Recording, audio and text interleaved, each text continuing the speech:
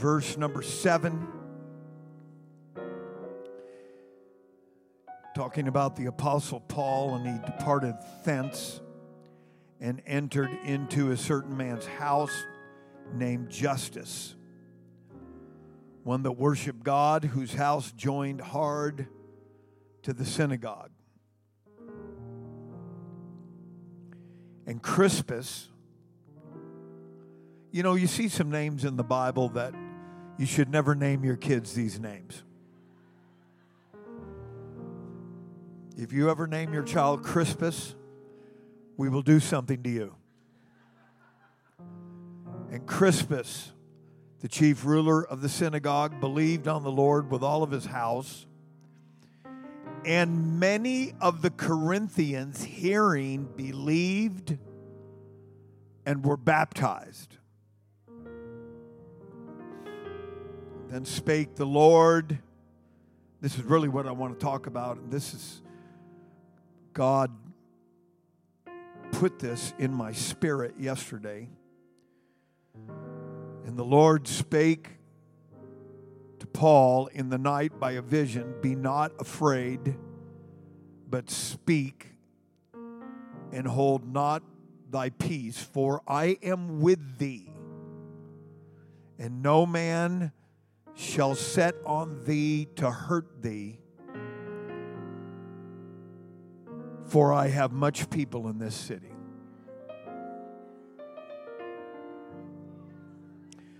That's what I want to talk about, for I have much people in this city. I want us to put our Bibles down, and let's lift our hands, and let's pray together for the remainder of this service. Lift your voice with us, and let's pray. Father, we love you, we praise you, we worship you. We give you all the praise and all the glory. You are all in all. We pray that the will of God is done, that you accomplish what you desire to accomplish today. And everybody said amen. God bless you. You may be seated.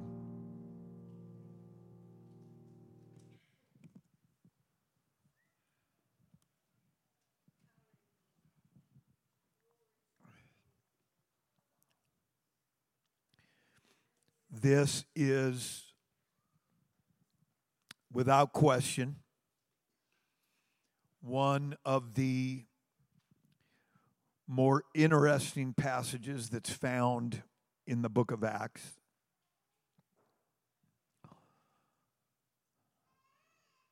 Of course, the book of Acts for an apostolic believer is more than just the fifth book in the New Testament.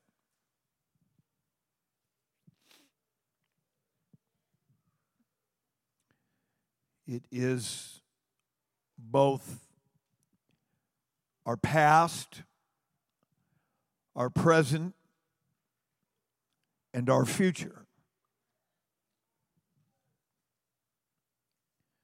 It ends after. It is the only book in the New Testament that does not have a benediction. And that is because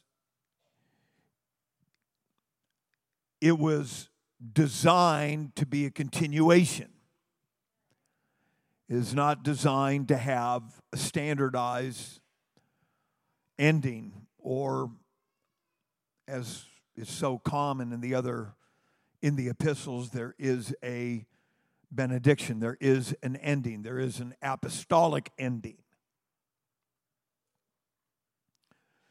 That is because, and this, while you're sitting there today, I hope that this data expands and enlarges your comprehension of the Word of God, because approximately 36 years ago, I visited an apostolic church, and my mind was completely expanded. because I had finally come in contact with a group of people that understood what they were talking about. And I know that probably sounds arrogant, and I don't mean it to sound arrogant, but I had never met people that really, truly understood what the book of Acts is really all about. But the full title of this book is actually The Actions of the Apostles. The Actions of the Apostles. And just as a thumbnail sketch in Acts chapter number 2, the Holy Ghost is poured out. This is interpreted, very common interpretation regardless of denomination, but this is, every denomination is in agreement that this is the start of the church. It's in Acts chapter number 2. The Holy Ghost is poured out upon all flesh. Great revival breaks out in Jerusalem and then in neighborhoods that are connected to Jerusalem, and a little further out, Samaria. And then eventually it ventures out to the uttermost parts of the world. There was resistance like there is resistance today. One of the greatest promoters of this resistance is a man by the name of Saul. Saul experienced a miraculous, truly apostolic experience in Acts chapter number 9. His name was changed from Saul to Paul. And Paul became one, if not the greatest of all the apostles. He is considered, even outside of apostolic ranks, he is considered to have one of the greatest minds in the history of the human race. And so the Apostle Paul is used of God to begin to take this message. There is no variation between the message that the Apostle Paul preached and the message that was preached in Acts chapter number 2 on the birthday, the origin of the church. There is no distinction. There is no variation. If you're visiting with us here today, that would be one way that you could, you don't even need to engage anybody that's a member of this church. You don't even need to talk to anybody. You can do this yourself. If you are going to another church, or you're acquainted with somebody that is, if there is a difference between what they are preaching salvifically, it has to do with salvation, and it differs from what Peter preached and what Paul preached, then they are not the originals. In fact, they are not even authentic. They are not even authorized to preach, because in Galatians, the very first epistle, after the book of Romans, you have the letter to the Galatians, which was a massive area. Galatia was a massive area, but there were churches that were there that were started by the Apostle Paul. And he wrote that if any man or any angel come preaching any other gospel unto you that we have not preached, let him be accursed. Now you have to understand that when you come to this church, we're only repeating what the Bible says. We are not saying this from our headquarters in another state, or our headquarters in another city, or wherever the headquarters of a denomination is. This is directly out of the Word of God. The Apostle Paul, and then he furthered that in the next statement. He said, if any man or an angel, come on, Joseph Smith, or even an angel, come preaching any other gospel, let him be accursed. Because the devil, 2 Corinthians chapter 11, verse number 3, And no marvel, for even Satan is able to manifest himself as an angel of light. When it comes to salvation, the devil said, if I'm going to affect the human race, I'm going to have to change the gospel. I'm going to tell you what the gospel is: repentance of your sin and baptism in the name of Jesus Christ for the remission of your sins and the infilling of the Holy Ghost. The blood, the water, and the Spirit. Clap your hands and give God the praise. Oh, I'm thankful for one Lord, one faith, and one baptism, one God and Father above all, through all, and in you all. Somebody clap your hands and give God the praise.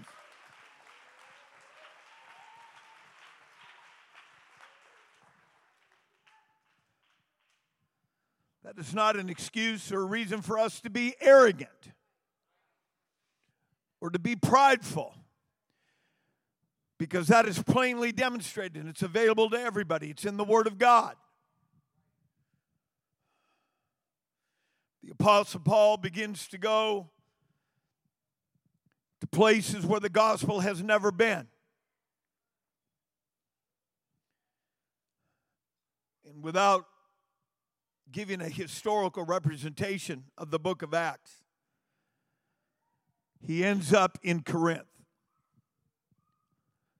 Corinth is in Greece. In fact, it is larger than Athens. It's the largest city in Greece. It is it's on the sea, the Mediterranean Sea, so it's incredibly important place. It's not only the largest city, but it is a greatly blessed city because of the merchandising and the influence that it had through merchandising. But the Apostle Paul goes there immediately following after being at Mars Hill. At Mars Hill, which he preaches a message there that is, it's been argued. There are some people in the denominational world that have taken that message and used that and said that this is the greatest message that the Apostle Paul ever preached. It was at Mars Hill. And it's because homiletically they've been able to break it down. And it is a good message, but it is a message that is essentially philosophical. There are a few people that followed Paul after his preaching down to the boat, but there were not any people delivered of idolatry on Mars Hill. And so the Apostle Paul, before he ever went to Mars Hill, he was at Thessalonica, where in your Bible it will say that a great many idolaters were delivered. So you would have thought that Paul would have gone to Mars Hill and used a message that already worked at the place where he marveled at all their statues. Historians say there were at least 30,000 idols. And the Apostle Paul picked up on one that said, "To the unknown God," and that's where he preached. You would have thought that he would have used a message where people that were bound by idolatry would have gotten delivered, but he didn't. He used a philosophically crafted message, and he was essentially shut down at Mars Hill. He left Mars Hill and got to Corinth, and so already he's got his tail between his legs. He's feeling a little down. He probably realized that I should have gone ahead and done what God wanted me to do instead of me crafting a philosophical, because he became intimidated by intellectualism, by the Epicureans and the Stoics that were at Mars Hill. Because Jesus said, when you stand before men, think not what you shall say. But the apostolic methodology is this. Jesus said, when you stand before men, you just be prepared to speak, and I will give you the words to preach. And when God gives you the word to preach, chains will fall off. You don't have to worry about dotting every I and crossing every T and worried about who is sitting in the audience. Jesus doesn't care who's in the audience. I'm already preaching. You're going to find out here in a few minutes. When Jesus prepares an audience, Jesus does not want you to go into the back room and worry about whether the mayor is there, the governor is there, the president of the United States. I wish Joe Biden would come out of hiding and visit Cornerstone so that God could touch him. And God, I'm not being sarcastic and I'm not being funny. This gospel for everybody. Somebody clap your hands and give God the praise right now.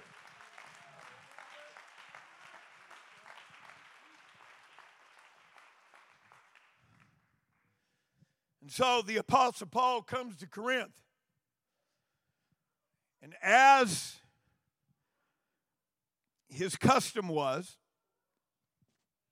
he went to the synagogue. And the very first place, you have to remember that the temple was in Jerusalem. But in cities all over the known world at that time, there were synagogues. And so he would go into the synagogue, and the first one that he went into, they shut him down. The Bible even says that they opposed their own selves. That means that they responded against what was good for them. And so the Apostle Paul said, okay, your blood be upon your own heads. I'm going to go to the Gentiles. And he hooked up with a couple people that were members of the synagogue. Crispus was the leader of the synagogue. And once he had a few converts, once he had a little bit of revival, then God spoke to him. I'm reading between the lines here this morning because I don't want to give the impression that I felt like the Apostle Paul was depressed. I don't believe that. But I believe that he was discouraged. He had already been, in Acts chapter 16, spent some time in a jail with. You remember the prayer meeting that he and Silas had at midnight. It seemed like everywhere they went, they weren't getting the type of breakthrough that he really believed that God was capable of doing.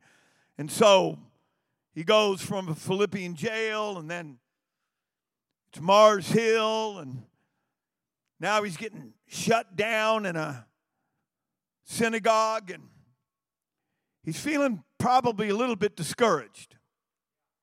I understand that discouragement. You're sitting in a home missions church here this morning. You're not sitting in a church that's been here for multiplied generations. This church is only 26 and a half years old. We're glad you're here. We're glad you're here. But make no mistake about it, I feel like Cornerstone is just at the place where we can really get down and do some damage. If you're just kind of looking for a little cozy retirement church that can just kind of go through the motions and just kind of have a good place to have your life celebration, this probably is not the right church for you. Because like the Apostle Paul, after God spoke to him, something touched him. Something changed him. He needed that to begin to wipe away the discouragement. I remember many years ago, my wife and I and my two small children came to Spokane. We did not know anybody here. I did not have any connections here. I've never been to Spokane, barely could find it on the map. We came here, we set up shop. It didn't seem like there was anybody that was interested in what we had to say. But I remember when we got a real breakthrough. Brother Tom Sakpopo, would you just go ahead and just wave your hand back there.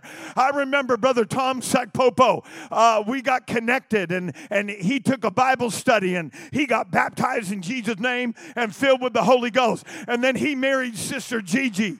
Sister Gigi, would you just wave your hand? We went all the way to the Philippines and they ended up coming back back over here. And then her mom came here. And then another one came here. And Nathaniel Sakpopo is now. You just go ahead and have a little revival, and God's going to kick on the afterburner.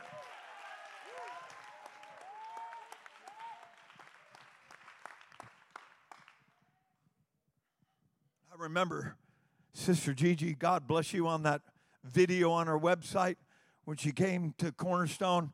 We were over on Spray Avenue, and she said, "Oh, the church is so small."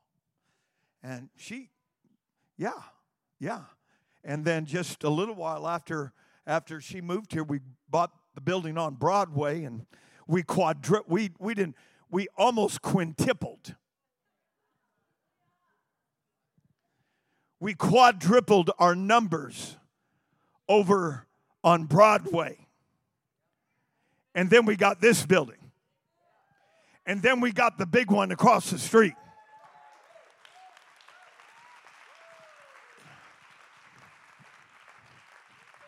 If you're reading the same Bible I am, you ain't worried about anybody else. You ain't worried about people that aren't having results. You ain't worried about what everybody else is doing. You just realize God has a lot of people in this city. Somebody go ahead and shout right now and give God the praise.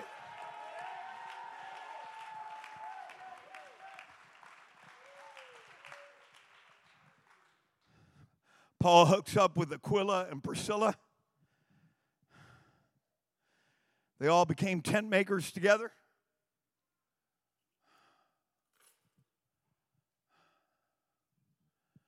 And Paul just kind of settled in.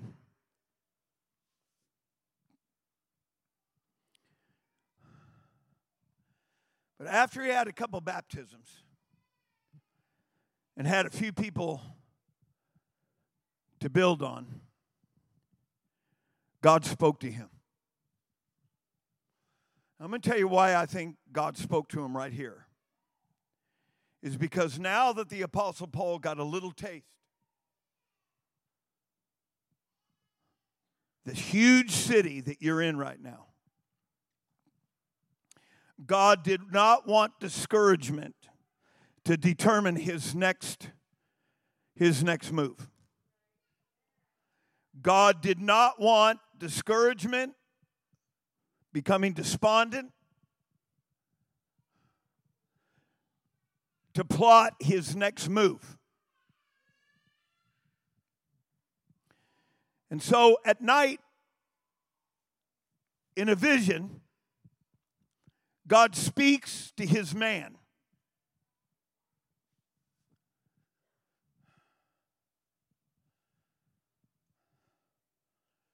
Now, you may remember in Philippians chapter number 3, the Apostle Paul going through his lineage, reading part of his resume. He's from the tribe of Benjamin. Concerning the law, a Pharisee. He was a hardcore Jew. And now he's in Corinth, where there is a mixed multitude of Jews, Romans, and Greeks. And God speaks to him. This is what the Lord said to him: "Be not afraid, but speak, and hold not thy peace, for I am with thee. And no man shall set on thee to hurt thee, for I have much people in this city." Now, biblical expositors have taken that one verse and tried to take it apart. Most of them believe what happened is Claudius, earlier in the chapter, after he hooks up with Aquila and Priscilla, because it says it in your Bible, it's in parentheses, that Claudius kicked out all the Jews out of Rome. And so they were dispersed. There was a dispersal out of Rome, and many of them went to Corinth. They went to a lot of other places, but there was a great exodus, and there was a great immigration that took place of the Jews from Rome to Corinth. And there's been some biblical expositors. I'm going to show you how bad sometimes people with a theological degree can miss it. But there were expositors that said that when God said, I have many people in the city, that was God letting Paul know that there's a lot of Jews that are here and you don't need to worry. That is completely patently false, because the very first Jews that the Apostle Paul ran into absolutely resisted everything he had to say. In fact, there were Jews all over the known world whenever he went into the synagogues. It wasn't always, it wasn't coffee, cake, and a fresh espresso, and let's talk about the gospel. No.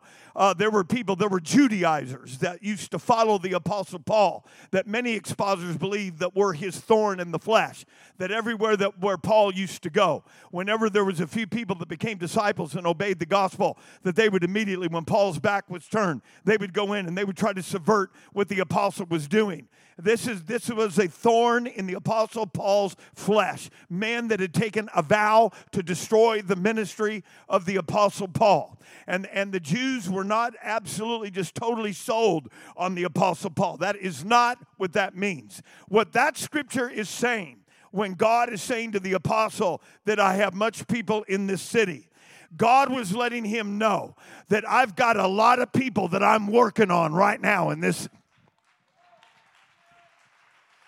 I wish somebody right over here would go ahead and clap your hands. I wish somebody right back there would go ahead and get excited about this. We're not just going through the motions. We're not a sideshow among denominations. We have activated the power of an almighty God.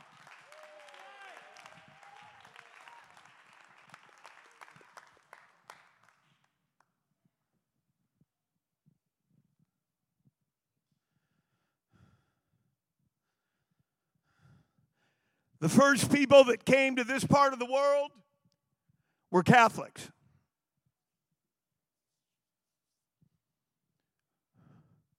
The second group of people that came into this city and came into this entire region were German Lutherans. That's why not far from here it's called Priest Lake. Even a priest knows a good lake when he sees one.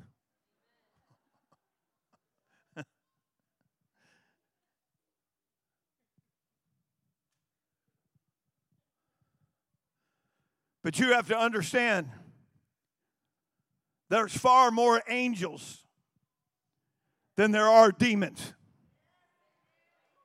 Now, depending on what you got going on in your life when nobody is watching, that is going to determine what kind of power you're resisting and what seems like what's bigger, God or the devil. But I'm here to tell you, there are 2/3 that are not going to leave God's presence. There are 2/3 that are not going to leave God's glory.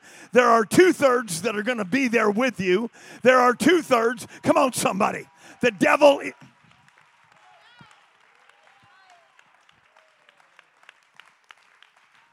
I don't care what denominations came in here to evangelize, and they did. And they worked with Native Americans. They worked with indigenous people. And then they tried to minister to soldiers. Soldiers were some of the very first Caucasians outside of fur traders that came into this part of the world, because Fort Spokane was here. And it grew, and it took off in the latter part of the 19th century. The city took off. And different denominations came into this part of the world. I believe in every single, all over this world, all over the globe. I believe that when the Holy Ghost was poured out, that there were angels that were repositioned.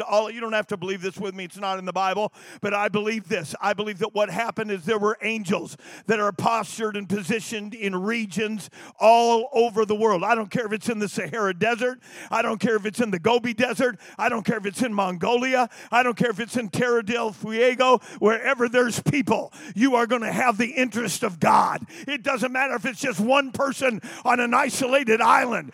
That's what one person that Jesus would have gone to the cross for. All right, I'm going somewhere with this.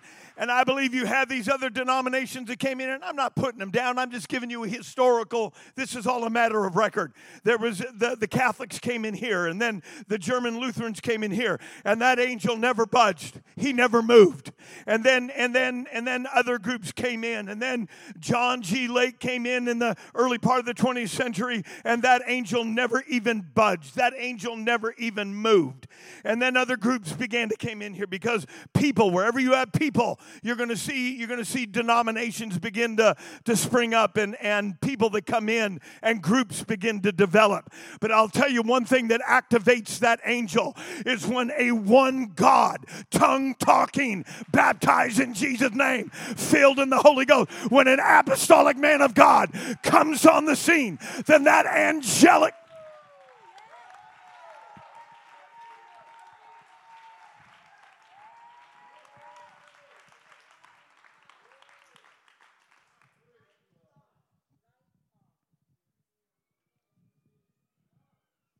Let me prove it to you.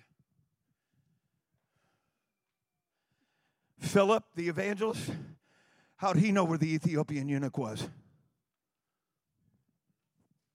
How did Philip know where that eunuch was?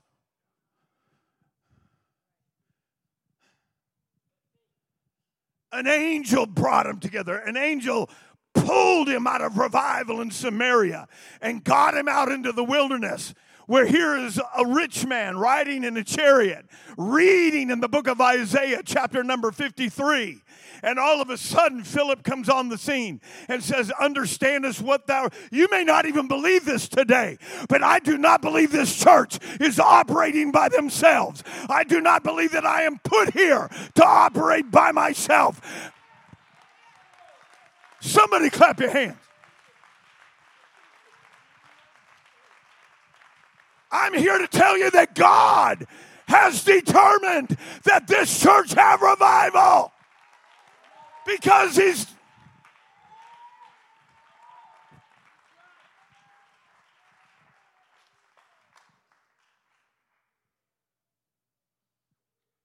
You see more angelic activity in the book of Acts than any other book of the Bible, save the book of Revelation. We don't worship angels.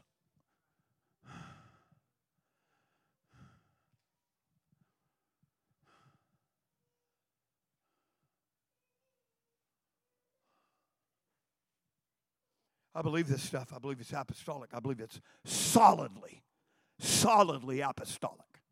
Brother Randy Williams, who's now pastoring a Thunders Church in Fort Myers, Florida, one of his last revivals he ever preached was here in Spokane, Washington. I will never forget him telling me that he came over to this building. He just flew back in. He just got back from the airport. It was in the middle of the night, and he came here, and he told me, he said, Brother Mayo, I saw 2 angels at that new building.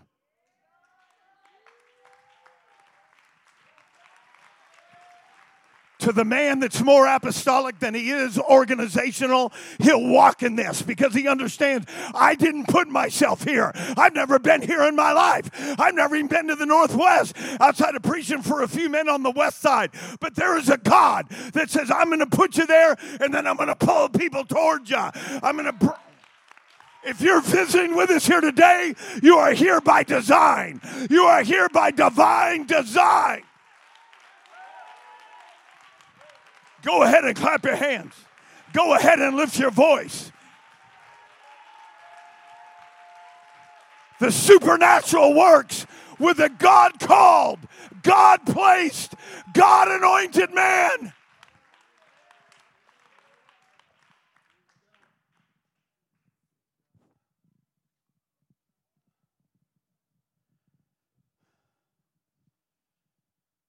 God was letting Paul know. I want to tell you something. If you ever go somewhere and you start talking about leaving, you might as well take the calendar off the wall and just go ahead and leave. Because once it comes out of your mouth,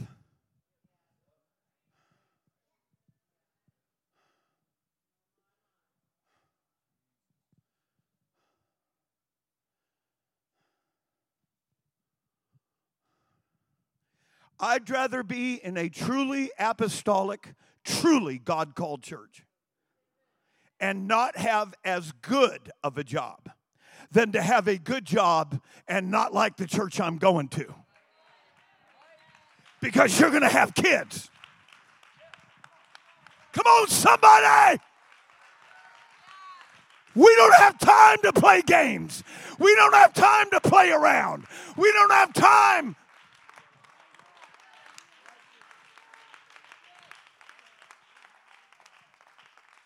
Oh, I got to be careful because I'm trying to. Brother Sergeant, did you ever meet Bill Brown? I won Bill Brown to God in a Burger King in Rancho Cordova. Gave him a Bible study over a cheeseburger.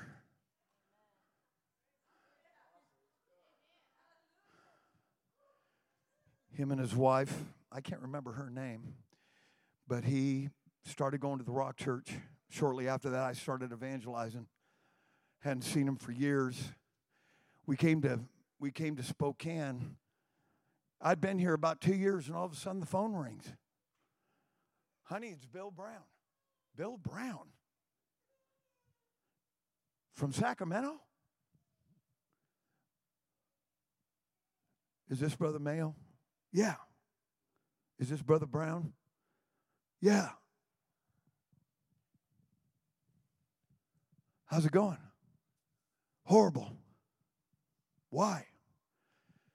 I got a job offer to move to Omaha. So you left the Rock Church? Yeah. Okay. What's the problem? He said, I don't like the church I'm in. But I got a job that's paying me $50 an hour to work on trains. He was a diesel mechanic for Southern Pacific. Come on, all you folks out there looking for a better job. I'm trying to preach to you. I said, what's the problem? He said, I'm making a lot of money. But the church isn't going anywhere. I said, pack your bags, load your family in the car, and get back home where you belong. If that crosses with your theology, I apologize. I didn't come here to be argumentative. But I'm going to tell you that you can have more money. It's falling out of your pockets. But you ain't got enough Holy Ghost to knock a gnat off a windowsill. You ain't got enough Holy Ghost to cast the devil out of your life. I'd rather be smack dab in a church that's blowing apart at the seams, that's going to the next building, than anything in this world. Somebody shout. Somebody clap your hands. I've got to have revival. Come on, somebody. Clap your hands. Lift your voice. Let's praise the Lord. Come on, somebody, praise Him. Praise Him. Praise Him.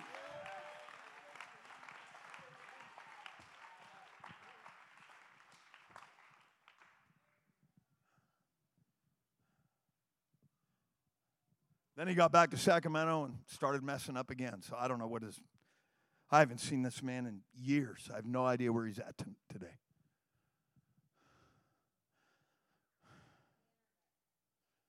Get on the internet. Get on My Life and see where he's at. Dude, you can't believe everything on the internet. There's a devil on that internet. I ain't going to get caught up in the web. I have no intention of getting caught up in the web.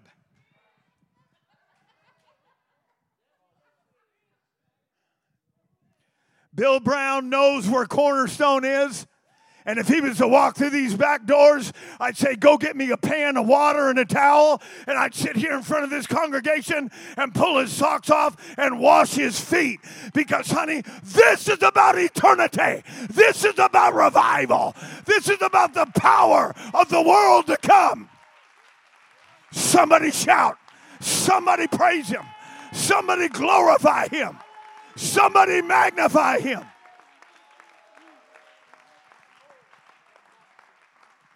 All right, you may be seated. Pastor, I thought you said we were going to slow down. I'm trying. See, what you all don't understand is I get excited. When God starts talking to me about revival, I get excited. God put this in my spirit yesterday to talk about this today.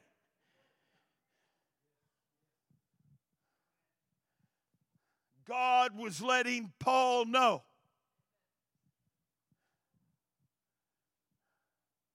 I have much people in that city. How in the world could God make that statement that I have much people in that city? I'm going to tell you how. Number one, he's omnipotent.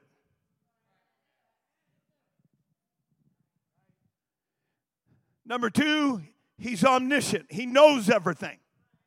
Number three, he's omnipresent. He knows what's going on in your home. He knows what's going on in your neighbor's home. God was looking in on that entire city, and he was letting Paul know, I've got people, if you'll stay put and put your roots down and start preaching without fear or favor, I'll pull them out. I'll bring them out.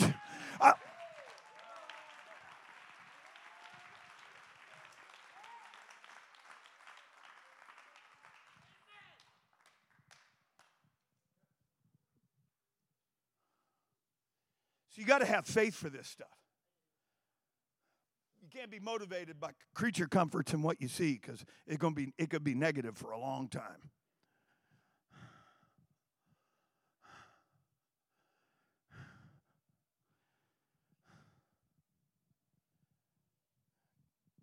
God was letting Paul know, you do your part, and I'll do my part.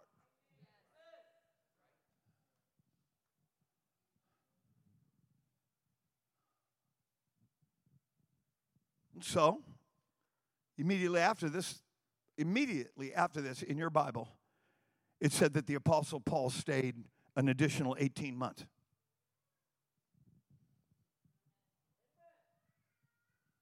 And he returned to Corinth after that, but he was there for another 18 months. So what happens when there is human alignment?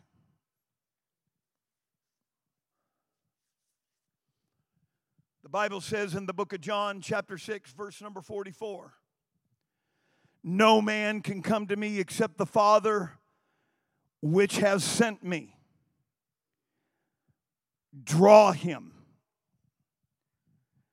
Which means you folks that are visiting us here today, the Holy Ghost, the Spirit of God, you don't have the Holy Ghost yet, but that does not mean that the Spirit of God's not at work.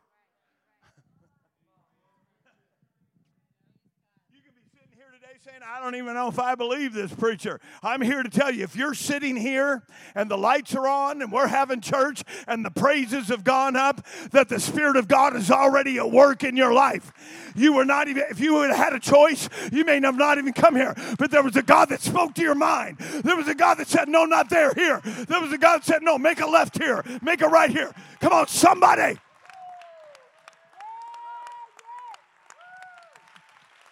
You need to get on board with this, because this is how revival is happening.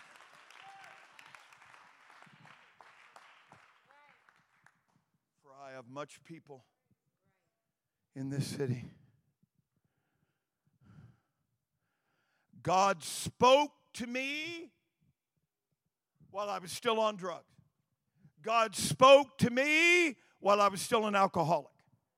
God spoke to me when I was so far in the world. I had no comprehension about the kingdom of God. I had no comprehension about this at all. But what was happening is there was a man of God in Sacramento. And that's all God needs to begin to operate, is somebody that's in alignment, somebody that was called, somebody that was placed, somebody that's anointed, somebody that has a walk, somebody that is consecrated, somebody that is dedicated, somebody that is holy.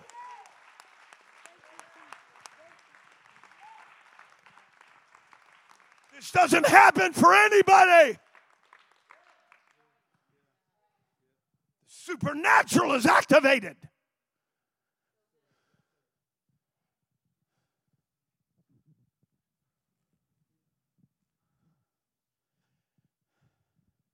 God spoke to me on a concert stage in downtown San Francisco. The band that opened up for us was a little teeny insignificant band called Metallica. The first group that opened up for us was called Exodus. They were death metal. Metallica opened up for us. They were speed metal. We didn't know what we were. We were just a bunch of rockers. And God spoke to me on that stage. I didn't know what it was, but I never forgot it.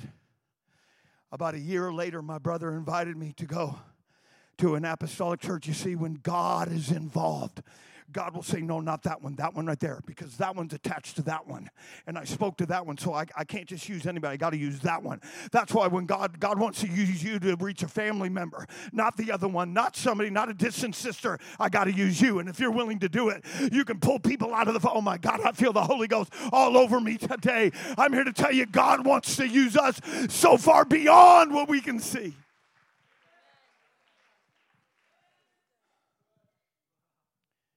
My brother invited me to a church. It was in a commercial storefront. It was a warehouse. Didn't even look like a church. Had folded metal chairs. The ductwork was coming out of the grid work in the ceiling. Didn't even have ceiling tiles everywhere. Just the big trunks of looked like a big monster just hanging out. But see, you can't go by what looks, and that's why a lot of human beings are getting off course, and that's why, see, that'll fool a lot of people, and all the glitter, and it's got to be the right kind of lights, and we got to have the right kind of atmosphere. I'm trying to show you that this was a manger for Rick Mayo. It was just plain. It was reject carpet. It was folding metal chairs, but every Sunday it was transformed into another dimension. It was transformed into an environment that now is in alignment with heaven and alignment with angels and alignment with God. Somebody!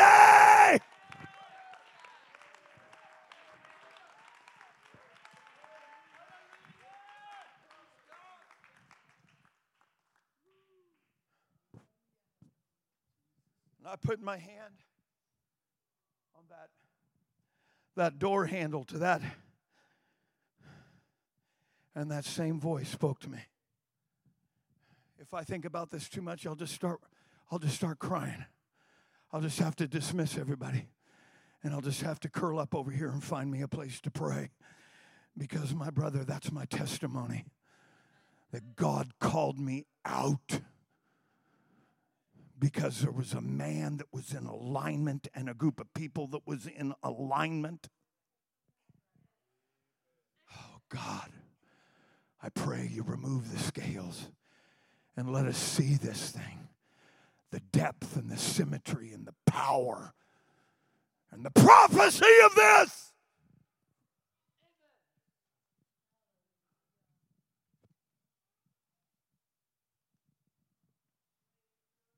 No man can come to Jesus except the Father draw him, which means when we parked this thing 26 years ago, the Holy Ghost is still pulling on people.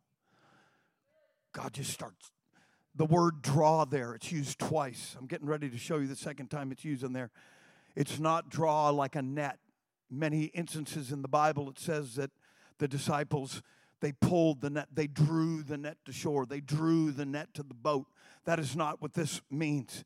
This is talking about supernatural agency that begins to work, and it's in a way that the translators could not even fully articulate its meaning. They just said that this is something that begins to happen. It can happen in the mind, it can happen in the soul, it can happen in the spirit. It's not just circumstance, it's not just happenstance, it's not just by chance.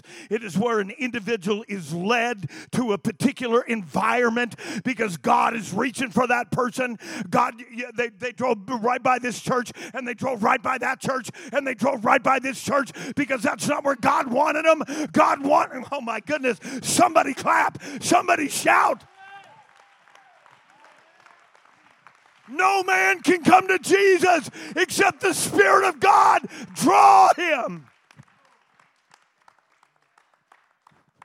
If you're praying for family members, you're praying for children, you're praying for your husband, you're praying for your wife, you're praying for neighbors, you're praying for coworkers, just stay in alignment with God. Just stay in that special place. And see, that's where the devil's going to want you. Come here, brother, for a minute. Just come here. Just stand, face the audience. When you start praying that way and you're in alignment, the devil will try to get you. He'll try to tempt you to make a mistake. He'll try to tempt you to lose your posture. He'll try to tempt you to lose your prayer life. But you got to say, no. I'm hanging on. I'm going to anchor to somebody out there. And I'm going to start pulling. I'm going to start pulling. I'm going to start pulling. I'm going to start. Somebody shout. Somebody clap. Somebody give God the praise.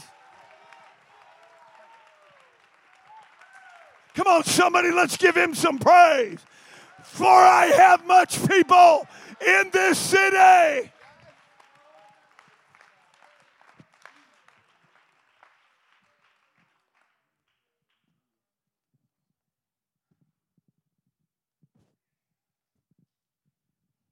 John chapter number 12. That's only one part of the equation, elder. When a human being becomes anchored in alignment, you liberate the supernatural agencies to begin to start pulling, drawing. That's only one part of this. When they get to the church, what they going to find when they walk in the back door, Brother Seymour? And I, if I be lifted up from the earth, will draw. Same word. Same exact word is in John chapter 6, verse number 44. The drawing continues. I was talking to a guy that's been working over on our building. I've been talking to a couple guys that work over there. And I said, what church you go to? He said, I don't go to church.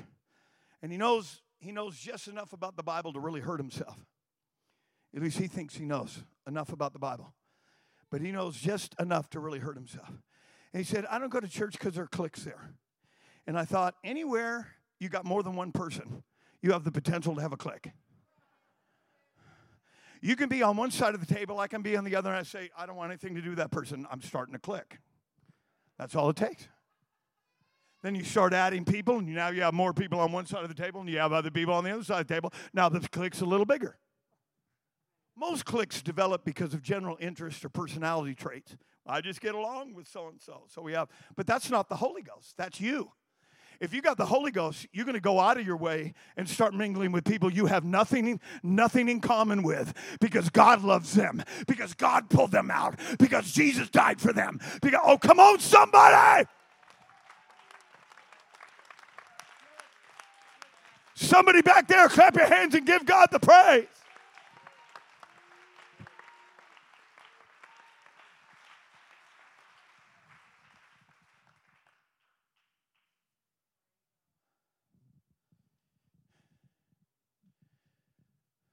Once, yeah, like people in the White House. I understand what you're saying. Listen. Once God brings them here, we have to make sure that we do our part. You can't be grumbling about the new branch of bitterness that sprung out. There's some people I know, I've counseled them for years, and it's the same three. They just go in a cycle. You have to be aware of that and say, I'm busting out of that today. I'm going to come into church, and I'm going to get in alignment with God, and I'm going to magnify. I'm going to glorify. I'm going to lift him off the earth. I'm going to exalt him off the earth. And now somebody that's sitting in a pew says, I feel something. I feel something. I feel something in that church. I feel something. Come on, somebody. Clap your hands. Get in alignment.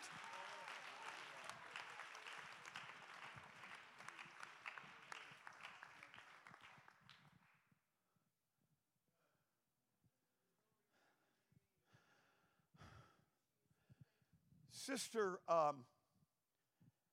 Schumann, our dear Sister Schumann. Is it your aunt or your cousin? Your aunt. Pastor, this is last week. I'm going to show you how this worked. Pastor, I have an aunt. She said she wants what I have. Do you know of a church in Springfield, Missouri? I just happen to have a dear friend that's pastoring a home missions work in Springfield, Missouri. So I sent them the information you gave me. When she walked in the door, they already knew her name. They sent me a picture with her arm around her. Yeah, my God, I feel it all over me. I feel it all over me. That's two people working together so that God can draw. Clap your hands. Give God the praise. Somebody shout with a voice of triumph.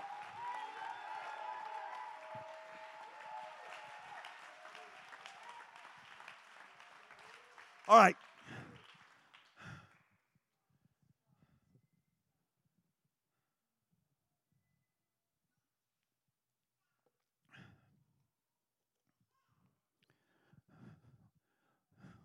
Where's Sister Melody? Would you just lift your hands back there? She's now married to Brother Ramil. They have a beautiful little baby named Roxanne. Ooh, ooga booga, ooga booga, ooga booga, ooga booga. Every time I see this couple, there's something in me that just takes a lap. Because you got to understand, Sister Melody and her sister, Sister Candace, these are the sisters of thunder.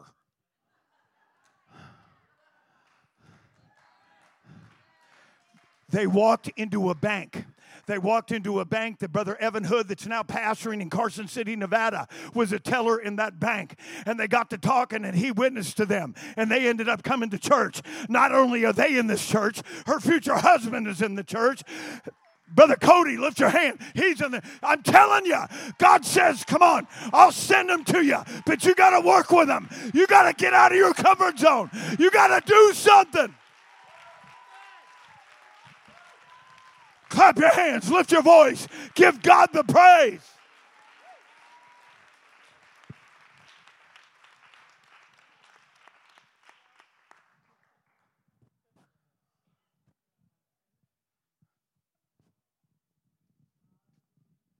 I have much people in this city. Brother Darian, how long you been in this church?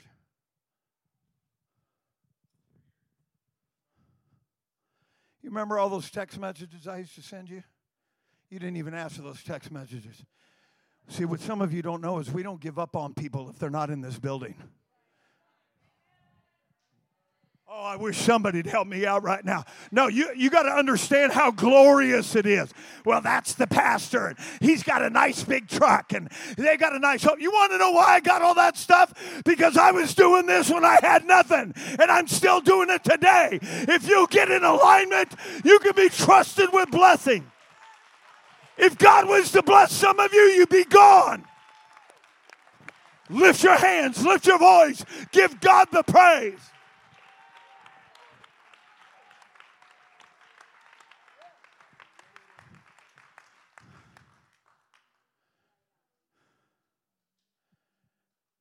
Whenever you see somebody that's greatly blessed, that's God letting you know they have great consecration. Because a man that's blessed without consecration is gone.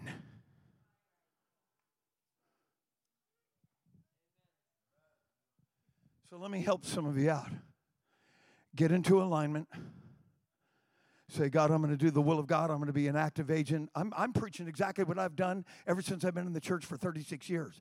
I'm not preaching to you some methodology I got out of a book from headquarters. I've been living this. What I'm preaching right now, I've been living this for 36 years.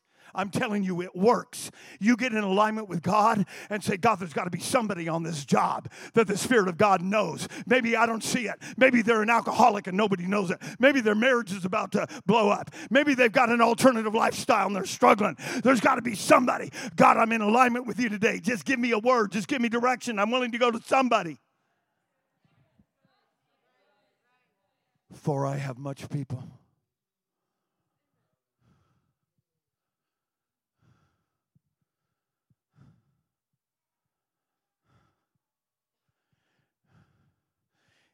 If your consecration does not match your level of blessing, then your blessings will take you over.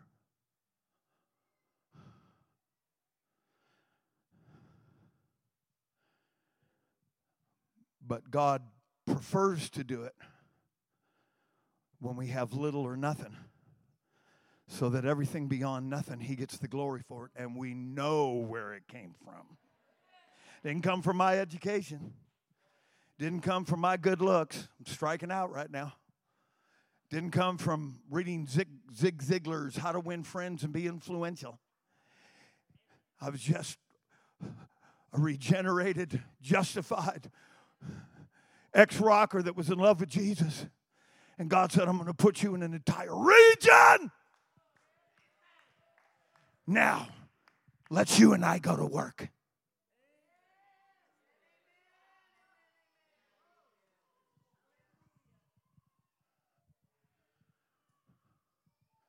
They are having revival in that back room, but I ain't going in there for all the money in this world. I haven't changed a diaper in 30 years, and I ain't about to start again. Somebody say amen. I have a dear friend of mine is a Russian pastor.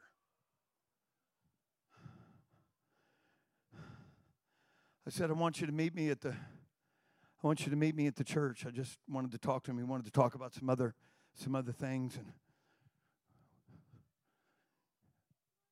we took a tour of this facility, took him across the street. We walked through that facility. When we were done,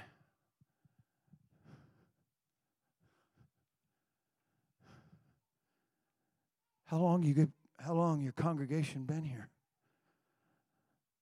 You started this? He said, I can't believe this. I can't believe what this church is doing. What God has done. You want to know why the devil has resisted some of you? Because if he can get you to move from that level of alignment where there's family members at stake and people on the job, then he can thwart what God wants to do in that particular area. If you'll just stay focused and just get in alignment with God and just be ready to share the gospel. Just be ready to give that Bible study. Just be ready to condescend to men of low estate. Just do whatever God opens up. My Russian friend, I almost had to help him in his car. He said, Pastor, you think I'm probably hamming it up just a little bit, but just a little bit. He got voted in to a church that had already been here for a long time. Probably had to struggle with the board, had to struggle. And I said, this is an apostolic church. Pastor, how did you guys do this? God. I'm not being a smarty pants. I don't have a clue how we did this. How'd you guys do this? God. You're kidding me. You don't have any zillionaires in the church? No, they moved away. You don't have highly influential people in the city in your church? Well, yeah. If they walk in the Holy Ghost, yeah. But no. Just God bringing from the south, and pulling from the east, and pulling from the north, pulling from the west.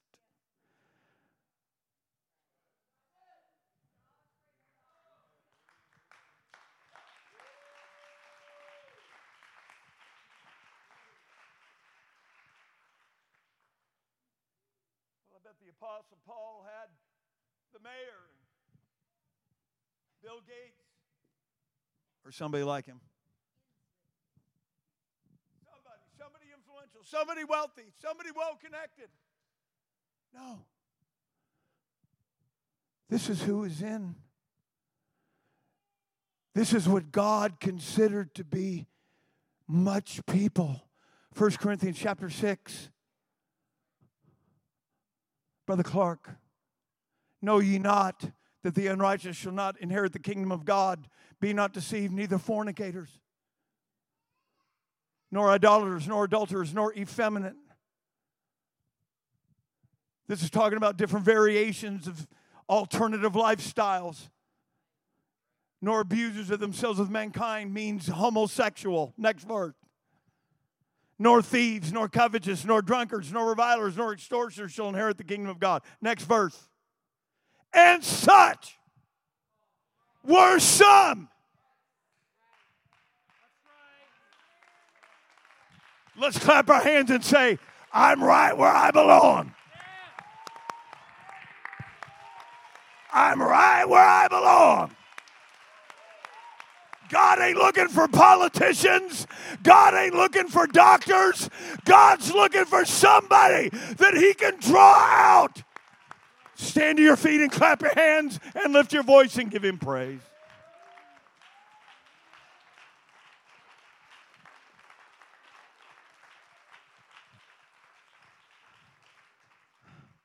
I've never been more excited than I'm excited right now.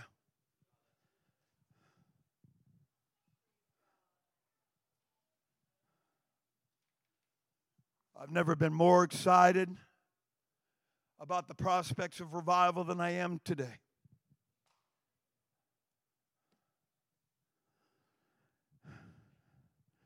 Because as the world continues to get stranger and more perverted and more reprobate, Jesus is tugging a little harder. But I want the Lord to know, when you get them here, they ain't going to find some little game. They ain't going to find somebody they're just patty caking. You found a church that's going to lift Jesus up so he can now draw them all the way in. Come on, somebody. Come on, somebody. Take your depression and get rid of it. Take your bitterness and put it in this altar. Take your lust and get it under the blood. It's time for revival. Somebody shout. Somebody magnify. Somebody glorify.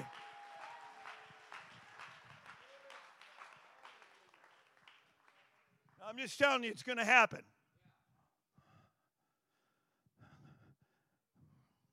But I cannot wait until a couple transgender people come to our church. You might be here today. Welcome home.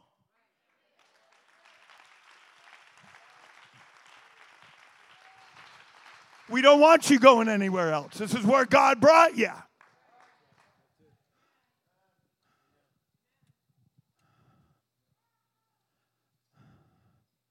Transgender people are welcome in this church. Gay people are welcome in this church. I need somebody to help me. That's pitiful. If you're breathing, we're in favor of you.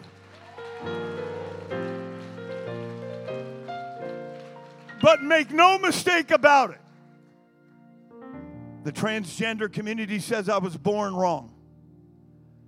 The gay community said I was born this way. If you come here, you're going to hear it loud and clear. You must be born again of the water. Come on, somebody. Let's lift him up. Let's give God the praise. Let's give God the glory.